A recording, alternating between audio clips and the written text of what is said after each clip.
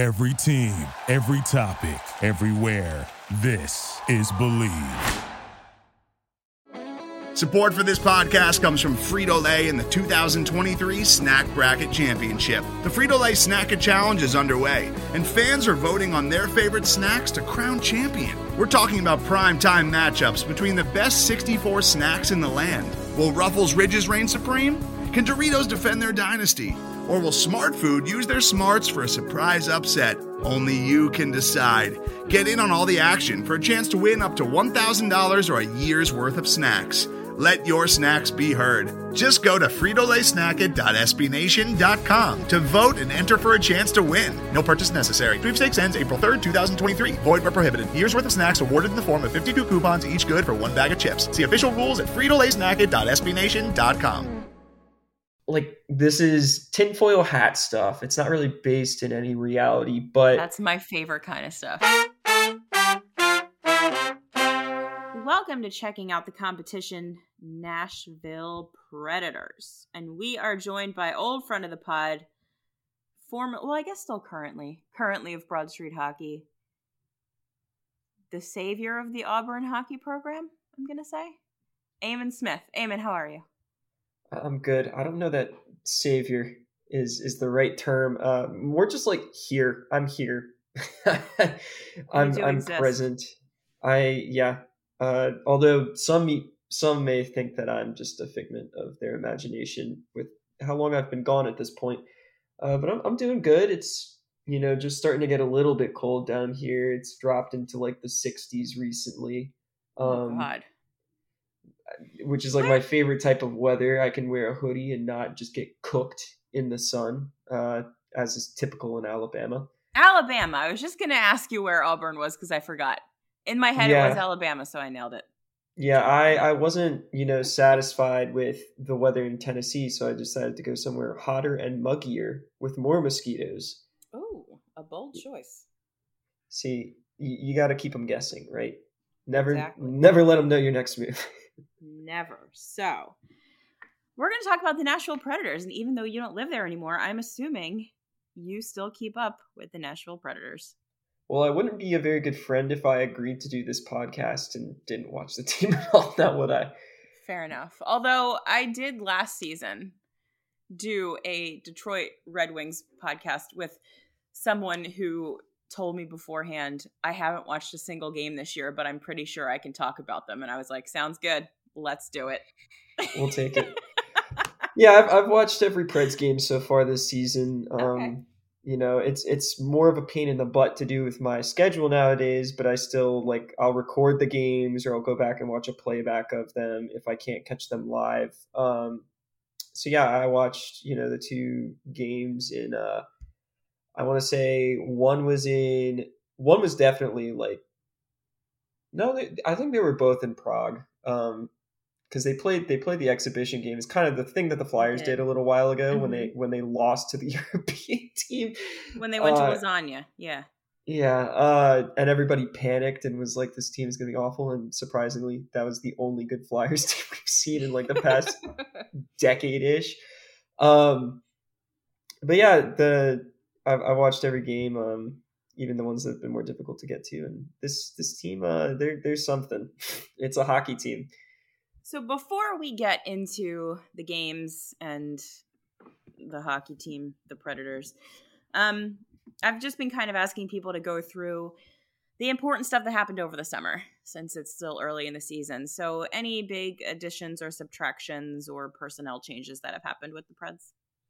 So I'd say there are a couple. The big ones, well, you and Flyers fans might actually be aware of this one, but Phil Myers got traded.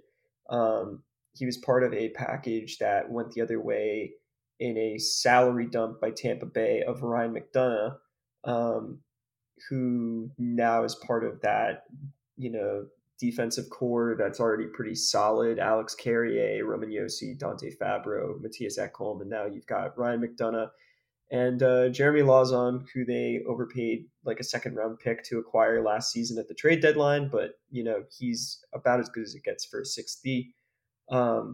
So that was a big swing in the off season. And then the other kind of like notable addition was Nino Niederreiter. They signed him as a free agent. Oh yeah.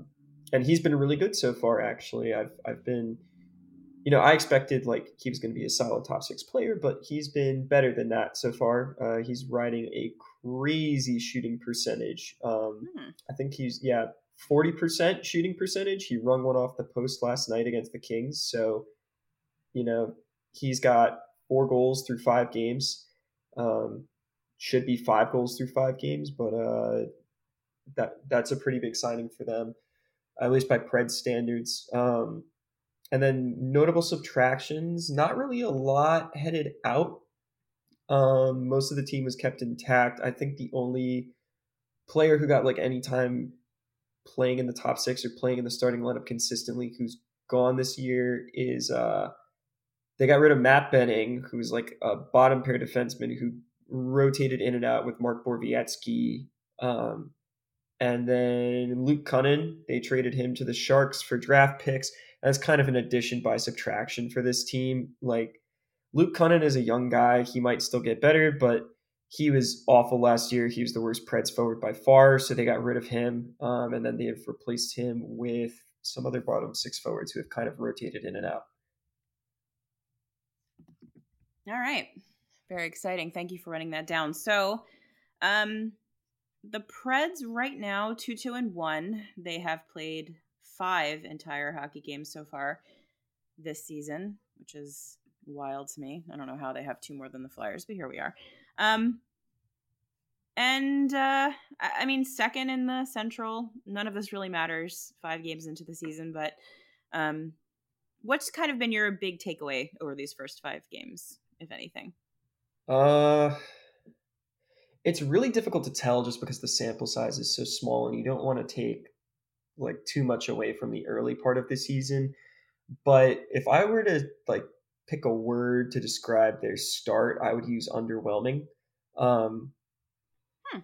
Last season was really fun, even though they got absolutely clapped by the Avalanche in the first round. I mean, everybody kind of saw that one coming, but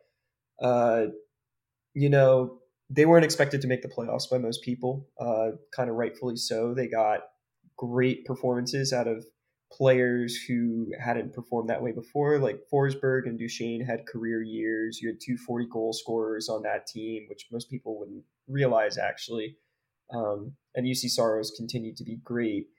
But there were a lot of glaring flaws with that team as well. They took a ton of penalties, which was a huge issue for them. Their penalty kill was not that great. UC Saros kind of bailed them out a lot on the PK, but I didn't ever really think they were especially great killing penalties for how many they took. And they didn't really do anything to fix that problem in the offseason personnel-wise, besides adding McDonough, which like you'd think in theory he would fix things, but they're still taking a ton of penalties, so that's carried over. And then last season, they were pretty much just like a break-even or slightly above break-even 5v5 team that was getting carried a lot by top-end scoring and great goaltending, so kind of like a big PDO team. And, you can't ride that for multiple seasons in a row, which they've done now. The year previous when they made the playoffs, it was because Saros got crazy hot towards the end of the year. And the only reason that the series against Carolina even went 6 is because they got incredible goaltending. So they're just a profoundly mediocre team right now that has some like fun stuff about it to watch. Like they're good young players. There's like a nice blend of like youth and veterans and skill and grit. But the problem is they're not really outstanding in any area except for goaltending. I think UC Saros is great, but when you watch this team, they're not as fast as most of the teams in the NHL. It's like, to kind of put it in a context that Flyers fans would get, it's like if you took the Flyers and the same kind of way that they're built and you just up the talent at every position except for, I don't know that Saros is necessarily more talented than Carter Hart. He's just been better than him. And more, I would say, definitely more proven.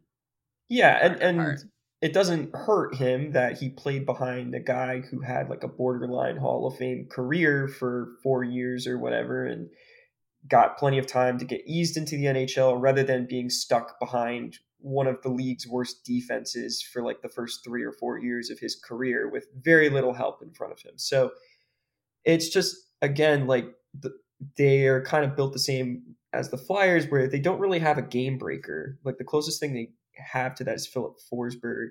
I think Forsberg kind of falls in that vein of like late career, not 100-point Giroux, where he's very good. And he does some flashy stuff and he scores a lot of goals, but I don't know that he necessarily takes over games like a superstar does. He's just a star player. He's not like a David Pastrnak. He's more like that Voracek or Sean Couturier level guy. And same goes for Matt Duchene. Matt Duchene's a really good player. Matt Duchene is not like a superstar. He's just good. So they're like a more talented version of the Flyers, which is kind of infuriating to me because I'm like, do I really have to watch the same hockey team twice? Yeah, why? But one is like slightly better. But yeah, that's my impression so far this year. They're not very good at 5-on-5. They're not bad either. The teams that they've beaten, the team that they've beaten is just the Sharks. That's it, who stink.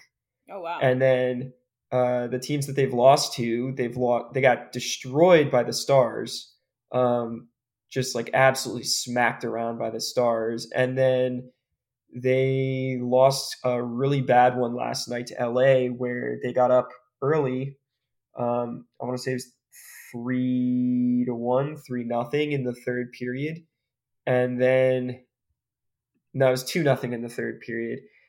And they just completely, crap themselves. They were terrible in the entire third period, and that's been a trend too for this group. So I don't know. It's been underwhelming hockey so far, but this is a reasonably talented team, so we should expect to see that turn around. Yeah, I guess my question about an overarching existential question about the Predators is like, where are they?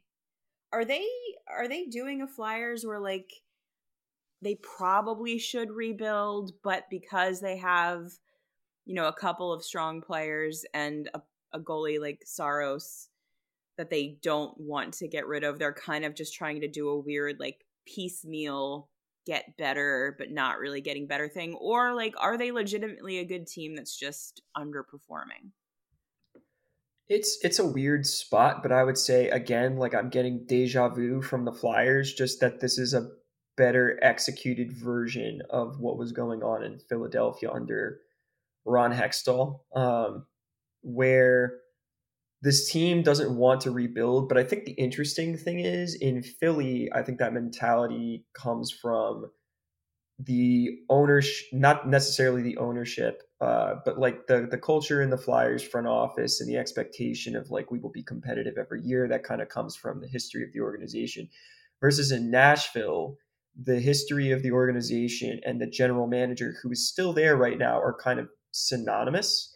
And huge credit to David Poile, who like nicest person, super great guy, but he kind of was the GM that this team needed, just like Barry Trotz was the coach that this team needed when they were first founded. They didn't have a lot of talent. I mean, your best players for like the first decade of Preds hockey were like Scott Walker, just guys who were career like top 6 guys maybe, but they're 60-point dudes. Steve Sullivan is like a childhood hero for a lot of people in Nashville, and that's a name where like people will like recognize it, but they don't really think of him as a star. David Poile is really good at building competitive teams. He's really good at making teams that make the playoffs. He's solid at drafting. He's just kind of good at everything, not great at any one thing. Mm-hmm. And I think there was a short period of time where people kind of overlooked this because the PK Subban trade was really flashy, and they made the cup and they were really good for like that 3-year stretch. And they've had good teams. It's just they're built in such a way where every single time they hit the playoffs, you feel like, okay, the cap on this team probably is a second round exit. And sometimes they'll surprise you, but it's very rare. So they're sort of stuck in limbo until Poyle retires, or I severely doubt that he'll be fired. I think he's just got so much equity in the organization. Again, he's been there for over 20 years, so it's like he probably gets to be done when he wants to be done at this point. But he's not really changing the way he operates. This team is built on defense and goaltending, and you've just got a ton of middle six forwards in there, and a couple guys at the top of the lineup who maybe give you some scoring punch, but not necessarily top of the league scoring punch. And they were in a position too where they almost could have been worse off this season. Philip Forsberg was in serious danger of walking away. Yeah, I really thought he was going to. There was a legitimate chance that was going to happen, but they managed to bring him back. But you see, like, they're giving long-term extensions to a lot of players right now, and you go, okay, like, Forsberg makes sense, I guess. Josi absolutely makes sense because he's just spectacular. Right. But does this team, with the core that they've locked up right now, deep into the next 5 years or so, have the talent in that group to build around to where you can win a Stanley Cup? And I think the issue in Nashville is there's still the front office is still focused on ticket sales. They're still focused on, making sure that the fans don't leave. There were long periods where they were giving away tickets for free in that city to try and make sure that their building was packed out. Flyers, not recently. Are you listening? This wasn't recently, but this was the 2000s and the 2010s before the team became a cultural phenomenon. So they're just still in this mentality, which is a healthy mentality for a team that's just entered the league, of we just want to be competitive and we want to put together a product where fans can go and watch it and we win more than we lose. And, you get to go see a playoff series. Even if we don't necessarily win, you get to see one, because they've been really consistent about making the postseason. It's just they don't do anything when they get there. And like we've seen with the Flyers, we see with a lot of teams around the league, you need that high-end drafted talent to have a shot at winning the whole thing. Because it's one thing to say, okay, our goaltending can get hot and we can go deep. But if you look at the teams where, like the Preds in 2016, 2017, where their main basis for going as deep as they did in the playoffs was just a crazy hot goaltender. The Canadiens come to mind with that crazy run from Carey Price, and then also Dallas with the Khudobin run. The only team in that group where you can really look at it and say, okay, their goaltending just got hot and they were a good, solid team in front of them that didn't have dynastic talent, is the St. Louis Blues. That's the only one in the past 2 decades or so that's won a Stanley Cup where you can really say that, because all the rest of them, it's LA has multiple Hall of Fame talents on that roster. Pittsburgh, I don't even have to talk about, and I don't want to talk about. Tampa Bay, super deep, stacked up everywhere. Boston, Bergeron, Marchand, Tuukka Rask, Zdeno Chara. They have those guys where they can completely take over a game. And Nashville just has never had those players. I mean, the closest guy we've had is Philip Forsberg and Roman Josi. Those are the only two who have really scored. And it's kind of telling too, the all-time franchise leader for a single season scoring is Josi as of last year. He put 90 something on the board for a single season. That's the most ever by a Pred. And before that, it was 1 year of late career post-concussion Paul Kariya, who had 84 in a season or something like that. And last year, too, was the first time that this team had ever had a 40-goal scorer. So it's just until some of the people who are integral to the organization right now just decide to be done, they're probably going to be sitting in this spot. And it's good to just kind of accept that, I think, as a fan, and just be all right, I'm going to watch competent, competitive hockey, probably nothing better and nothing worse. This does really just sound like the Flyers, but with better results, as you said. So just a team kind of stuck in its ways that's not willing to do anything different. And until they do, they're just going to be that. But at least they're competitive. So I guess there's that. Yeah, I'll take it, especially given what I've had to watch for the Flyers recently. Like, being able to watch a postseason series is nice, but it really does have the vibes of like those years under Hack where they're alternating making the playoffs and then they just get booted in the first round for different reasons. Because I think like these Preds teams have been a lot better assembled versus those Flyers teams where it's like Claude Giroux just trying to carry them on his back, Right. with Voracek and Simmons. But yeah, just kind of stuck in limbo, which really sucks. I'd say too, like the only other kind of thing that the Preds have going for them is they do have some young players who could give them a little bit of punch. But like looking at all of their prospect pool, the only dude who has the upside of being like a franchise type player is ironically enough a goalie who's probably going to spend a bunch of time as a backup to UC Saros in the next 2 to 3 years here. So I'm going to ask you a question later that I have no idea if you'll be able to answer, but I need to ask someone, so I'm going to ask you. But before we get to that, in these first 5 games, is there anyone that is standing out as particularly impressive to you so far?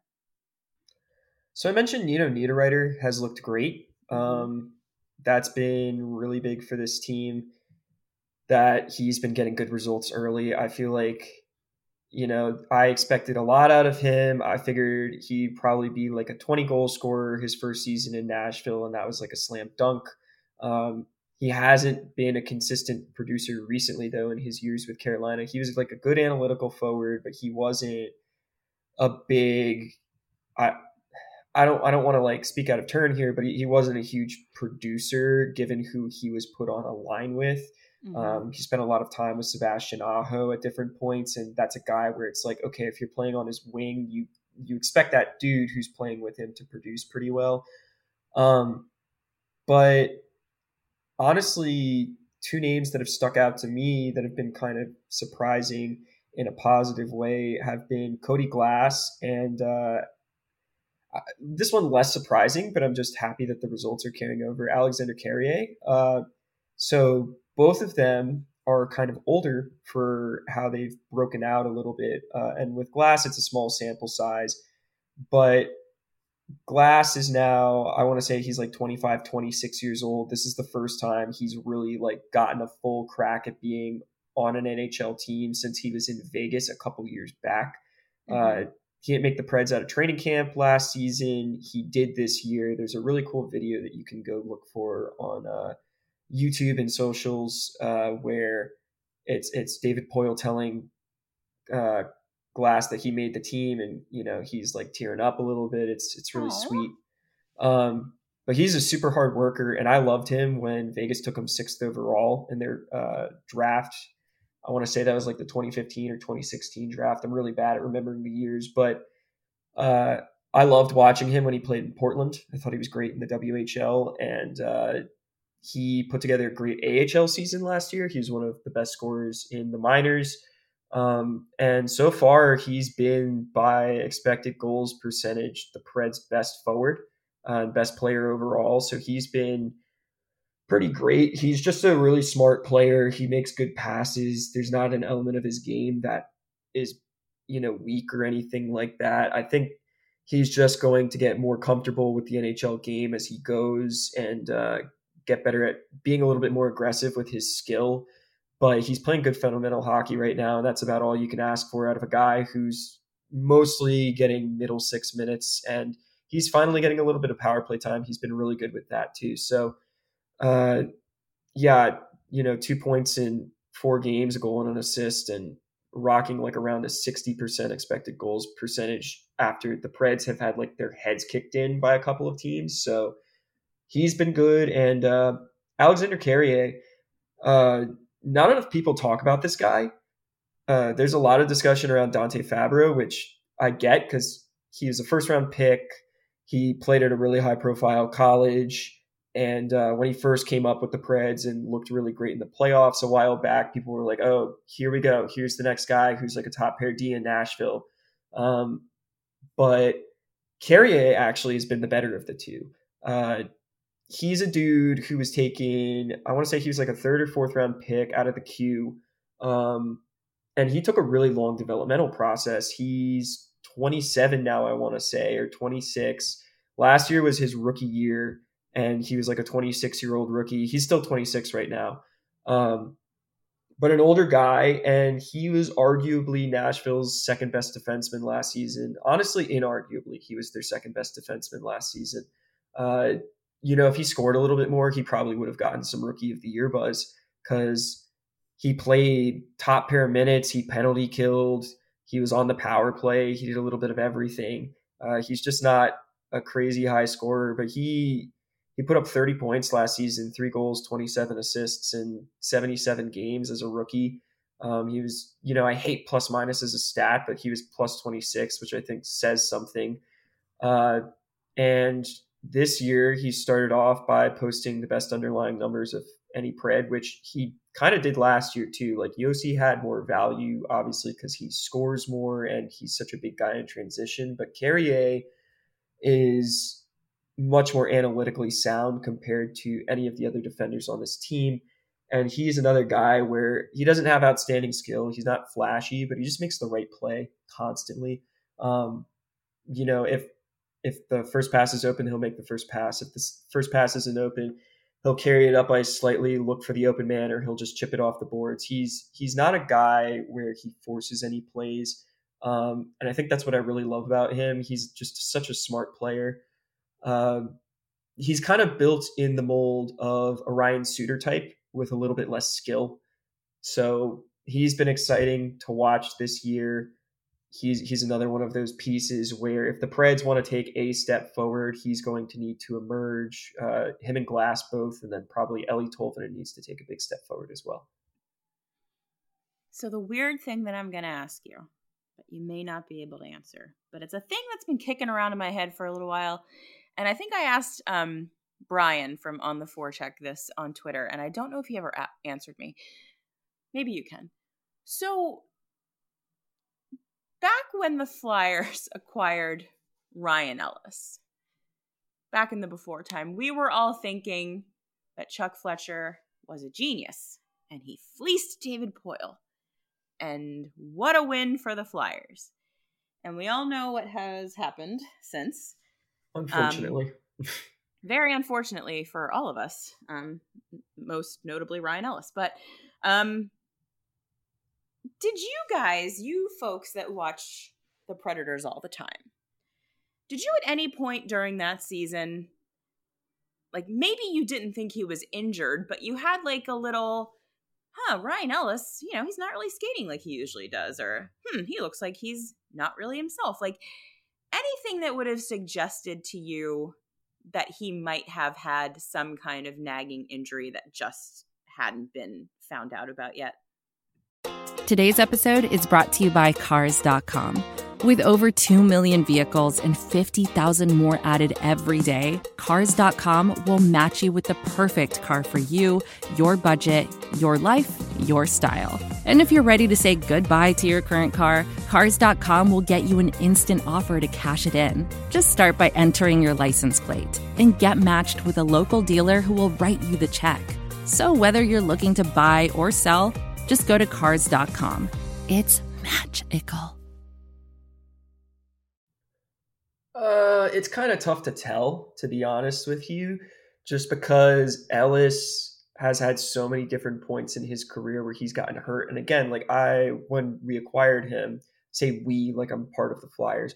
Not yet, but when the Flyers acquired him, I, in my write-up, basically said, he's missed a lot of time in his career, but it's not really been his fault. He's just been super unlucky with injury. Like, you can't blame him for missing 20 games when Corey Perry gives him a flying elbow to the head. Right. Like, that's not his fault. But I will say he did slow down a little bit in the back half of that season once he came back from what was reportedly a knuckle injury or something like that. Yeah, he took a puck off the hand or something, right? Yeah, but I didn't think that had anything to do with a core issue or a hip No. issue or anything like that. There was nothing reported about that. The Preds are like notorious for having like a lockdown control of local media, and they don't really answer any questions they don't want to. They don't put out a lot of stuff either. They tend to be very private, which I think the players are quite appreciative of. It does kind of make me wonder, though. Like, this is tinfoil hat stuff. It's not really based in any reality, but That's my favorite kind of stuff. the Preds moved on from PK Subban right before his back issues got super bad. And like, he had problems prior to that in Montreal and in Nashville, which could be ascribed to a number of different reasons, but it's interesting that they managed to move off of him at the exact moment that he completely fell off a cliff, which, like, we saw that one coming, I think. Because you would just watch Subban and you would see, like, oh God, like, he's like, that's a lot of strides and he's not really going anywhere. That's not good. So I didn't see that kind of physical evident drop off with Ellis, but I do wonder if the Preds maybe knew something. They will never admit to it. They would never say that they did, but I think that's interesting. And I particularly think it's interesting because Ellis was such a model player for the organization. He was like Predators hockey man. And he took a discount to stay in Nashville because David Poile convinced him to, and he also convinced him to not take a no trade clause, and then he shipped him out. And like, from everything that we've heard about Ellis going to Philly, that was not done with his consent. He was not happy about it. Really? I mean, like, that's conjecture, right? But there's been a lot of stuff said in the media about, and I'm not going to specify who. There have been like a couple different sites and reporters who have like given off the impression that like he wasn't stoked to be traded here, which I guess like perfectly fair. The Flyers have been a freaking mess, but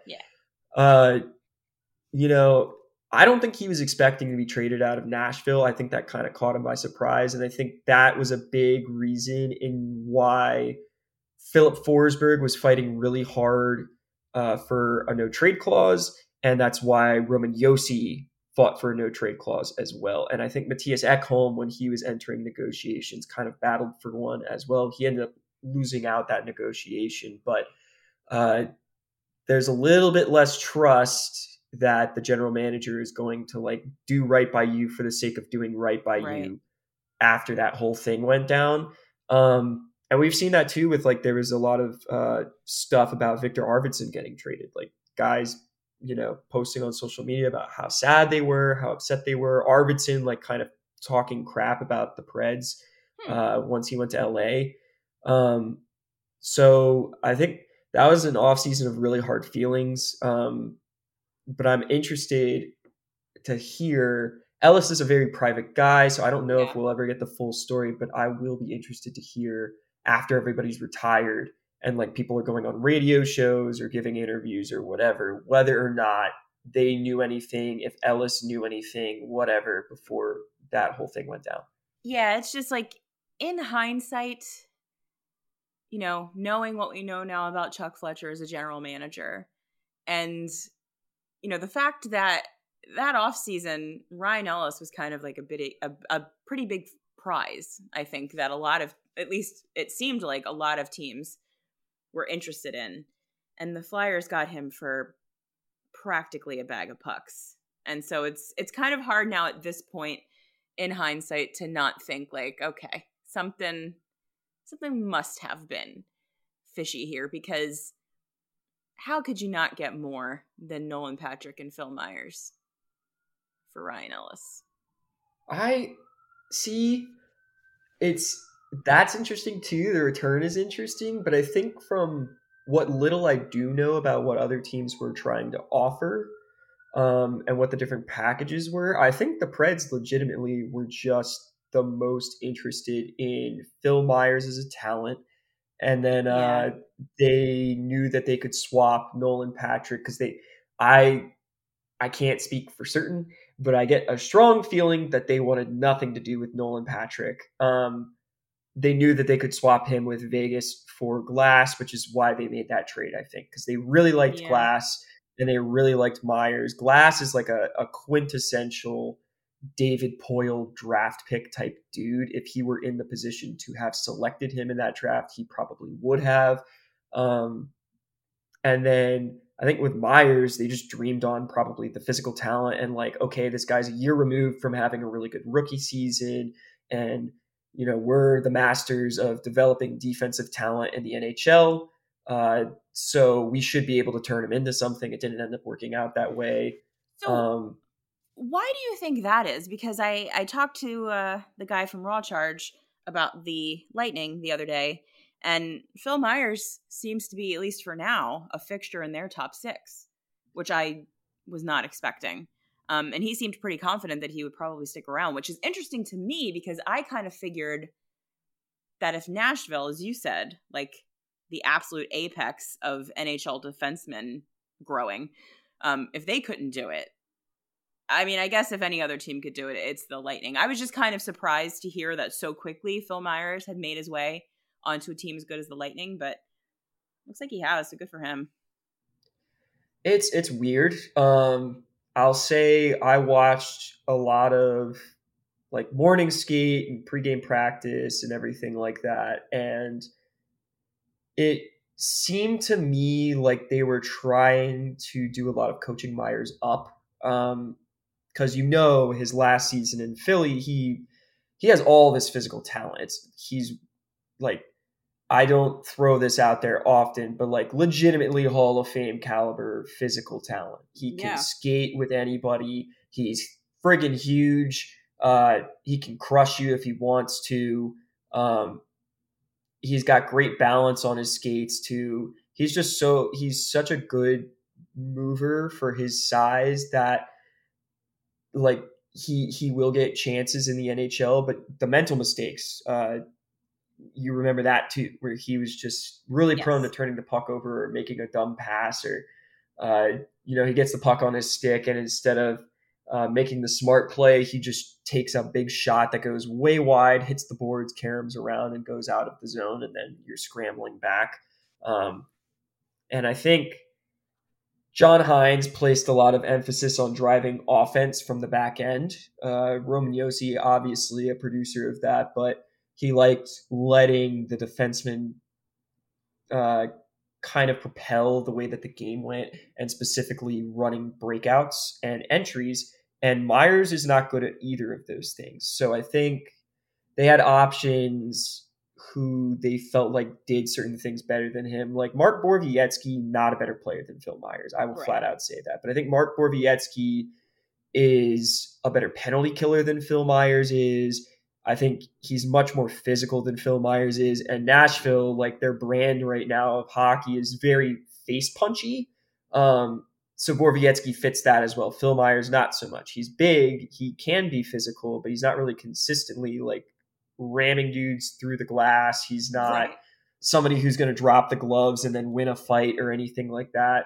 And then Matt Benning was just a better fundamental player than Phil Myers was. Like, not as talented, but would just make the smart play more often. A guy where you felt comfortable sticking Borowiecki next to him because he would cover for his mishaps and mistakes. So he was just kind of the odd man out. That's one thing about when you're in or on a roster where the D-core is as deep as Nashville's is. Like, he was not beating Carrier out. There was no way that was happening. He wasn't beating out Fabro. He wasn't beating out Josi. He wasn't beating out Ekholm. So then, okay, you're fighting for a bottom pair spot, which even if you do win that out, your leash is pretty short and you don't have the partner necessarily or the minutes or deployment to succeed in putting up a lot of points or standing out. And then midway through the year, when you kind of knew it was over for him, is when Nashville felt the need to send a second round pick to Seattle for Jeremy Lauzon. Because he's literally Phil Myers, but with more of a proven track record that he can be like a bottom pair NHL guy. the biggest concern with Lawson, or biggest two concerns, were like not great analytical numbers, and he takes a lot of dumb penalties, but he can really move, and I think he's much better in transition than Myers ever was. He's better with the puck on his stick. So like that's sort of the reason I don't think he succeeded here. And also like it's, Nashville's not like, oh, like everybody who they touch is just magically an incredible defenseman if they're like mildly talented. That's not how it's worked. Yeah. Like it sometimes goes that way, but there have been plenty of dudes like Kevin Kline comes to mind, or Jonathan Bloom, where it's like, all right, this is like a talented hockey player, but they don't really ever turn into anything exceptional. They're just kind of fine. If you look, a lot of this too is like Yossi is a second round pick, and you've gotten way more out of him than you would ever expect for a second round pick, right? But Ellis was a first round pick. Shea Weber was a second round pick. Ryan Suter was a first round pick. Dante Fabro was a first round pick. They spend a lot of draft capital on defensemen and goaltending. So it's one of those things where it's like, okay, some of this is just they're great at developing this position, right? They have a track record, but some of it too is just maybe they're just spending more picks. The volume plays in as a factor. Like they don't really take a lot of forwards in the first round. And when they do, they're typically like guys where you look at them and they're like, their ceiling is a Scott Laughton. So yeah, like the Ekholms and the Kimmo Timonins and the Alex Carriers, those are all like really big, good success stories and credits to the development program that Nashville has. But if you get a guy where it's like he's 25 years old, he doesn't really have that great of like instincts, and he's spent the majority of his career in a development program that frankly has been disastrous outside of like they take like guys and they're like, okay, like you play in the NHL, you're not a good NHL player, but you're in the NHL, or like you're just fine, with like a couple exceptions. Like obviously Travis Konecny and a couple other guys on the Flyers roster exceed that like just fine, but the Flyers have taken a lot and turned it into a little pretty consistently. And when you get a dude where it's like, okay, his entire career has been spent playing in that environment, and it comes into Nashville and all of a sudden it's like, oh shoot, I'm not competing with Johnny Oduya and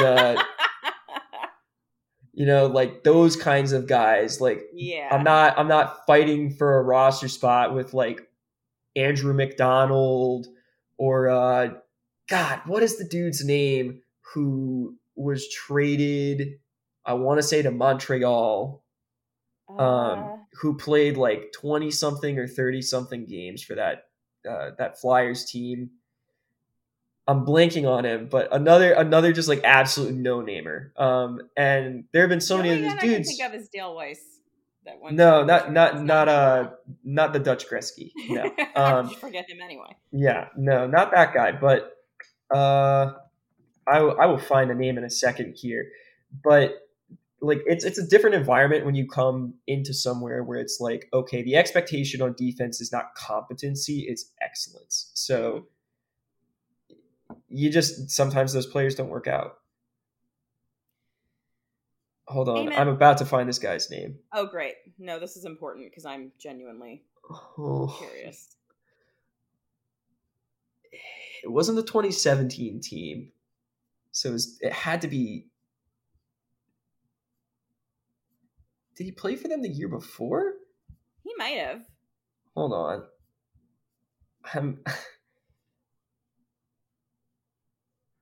Where is this dude? Oh my gosh. Riveting podcasting here, I'm sure, for everybody else. The best segment of every show, looking stuff up on the internet. I mean, and I'm absolutely not cutting a second of it out, so. Hold on. This dude's a defenseman. If you're listening to the show, you can play along here, I guess. It's not Will O'Neill. No, that's not a real person.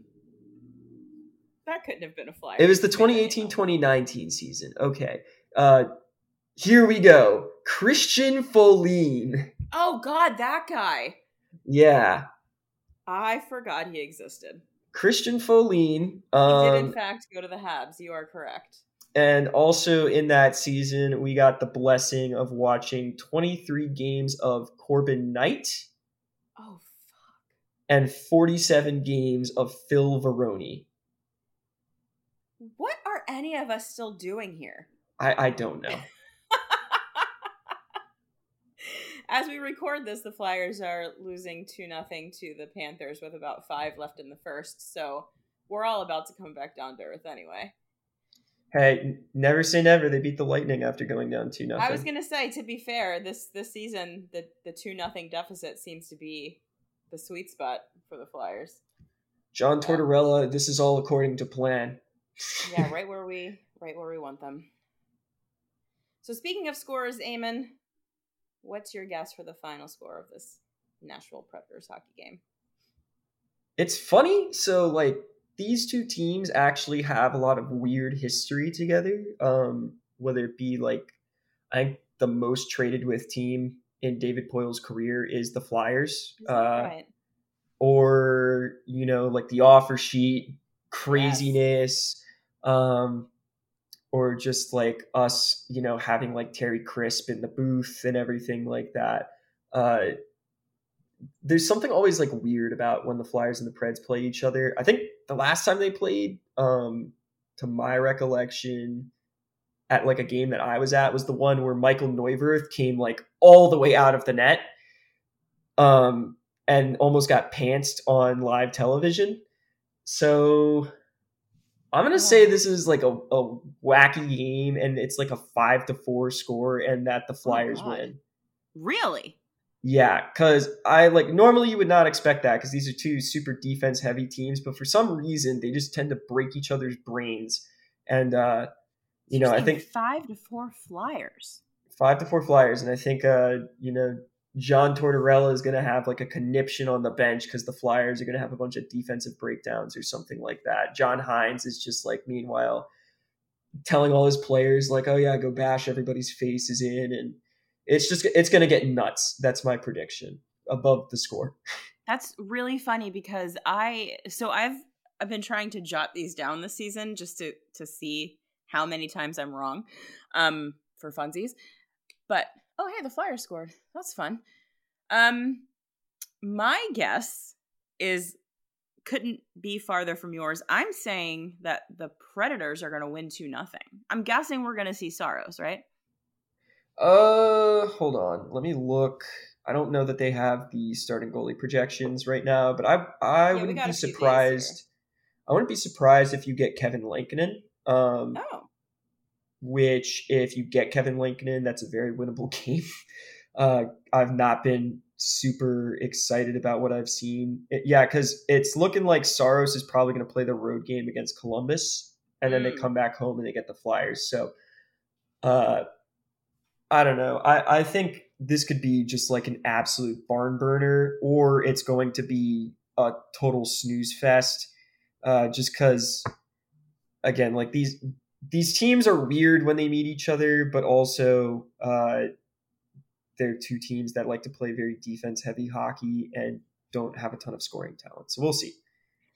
Yeah, I mean, my guess was predicated on the idea that we were going to see Saros, and even though they were able to score some goals on Vasilevsky, that feels like a little bit of a fluke for this Flyers team. So I was kind of thinking like if anyone was going to shut the door on them so far this season, Saros would be the guy that could do it. But if we get the backup, I don't know, 5-4 Flyers, sure, let's go with that. I'm into it. I'll take an entertaining game over whatever the hell I've been watching. Me too. Eamon, if you would like to, you can tell the people where they can find you on the internet. I am at GinNUC on Twitter. You can find me there. I don't really write a whole lot anymore just because I'm doing a lot of live production work, actually. That's like my job. You're in college. You're living your life. You don't have time to be blogging about the stupid Flyers. Yeah, I'm too busy, doing crazy things, and definitely not like sitting in a bathrobe and slippers watching the Americans on a Friday night. I'm a party animal. But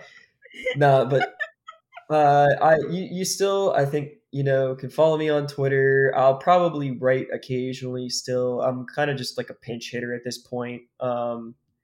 Yes. You call for me when you need me, but I still post takes about sports sometimes, and still get very angry about certain things on there as well, which I know Flyers fans love watching other people getting angry so that they can feel a little bit better about themselves getting angry. Do. So I'm here for you. I'm a man of the people. Yes, everyone follow Eamon so that you can say that you knew him, because I have a feeling at some point he's going to like run a hockey team, and just like write it down because it's going to happen. Eamon, thank you very much for hanging out with me. I really appreciate it. We did almost an entire hour, which is absolutely wild. It's the Flyperbole effect, right? I haven't gotten all that out of my system. You've still got the Steve stink on you. Don't call it the Steve stink. I don't mean that's it in rude. that way. Sometimes things that stink smell good. Like I'm telling him you said this. This is horribly rude. God damn it. I'm never going to hear the end of it. You're getting fired for sure. Although I don't think Steve has that power, but hey. Stoked Steve is going to be very upset. Eamon, I hope that you enjoy this game between the two teams that you love the most. I hope that they, at the very least, put on a show. 5-4 sounds a lot more fun than 2-0, so hopefully you're more right than I am. Everyone, I hope you enjoy the game. Go Flyers. It's 2023 and you're still looking for a baseball podcast? What's up, party people? Danny Vietti here from the Wake and Rake podcast. Yes, I know the name of our show freaking rocks. Join World Series champion Will Middlebrooks and I as we banter about the best of the best from Major League Baseball, including power rankings, one of the best players of all time, headlines, solidifies a dynasty, and special guests. Rhys Hoskins, Stro Show, Jose Trevino. Listen and or watch every episode of the Wake and Rake podcast, available on all your favorite listening platforms and the all-new Believe Sports channel.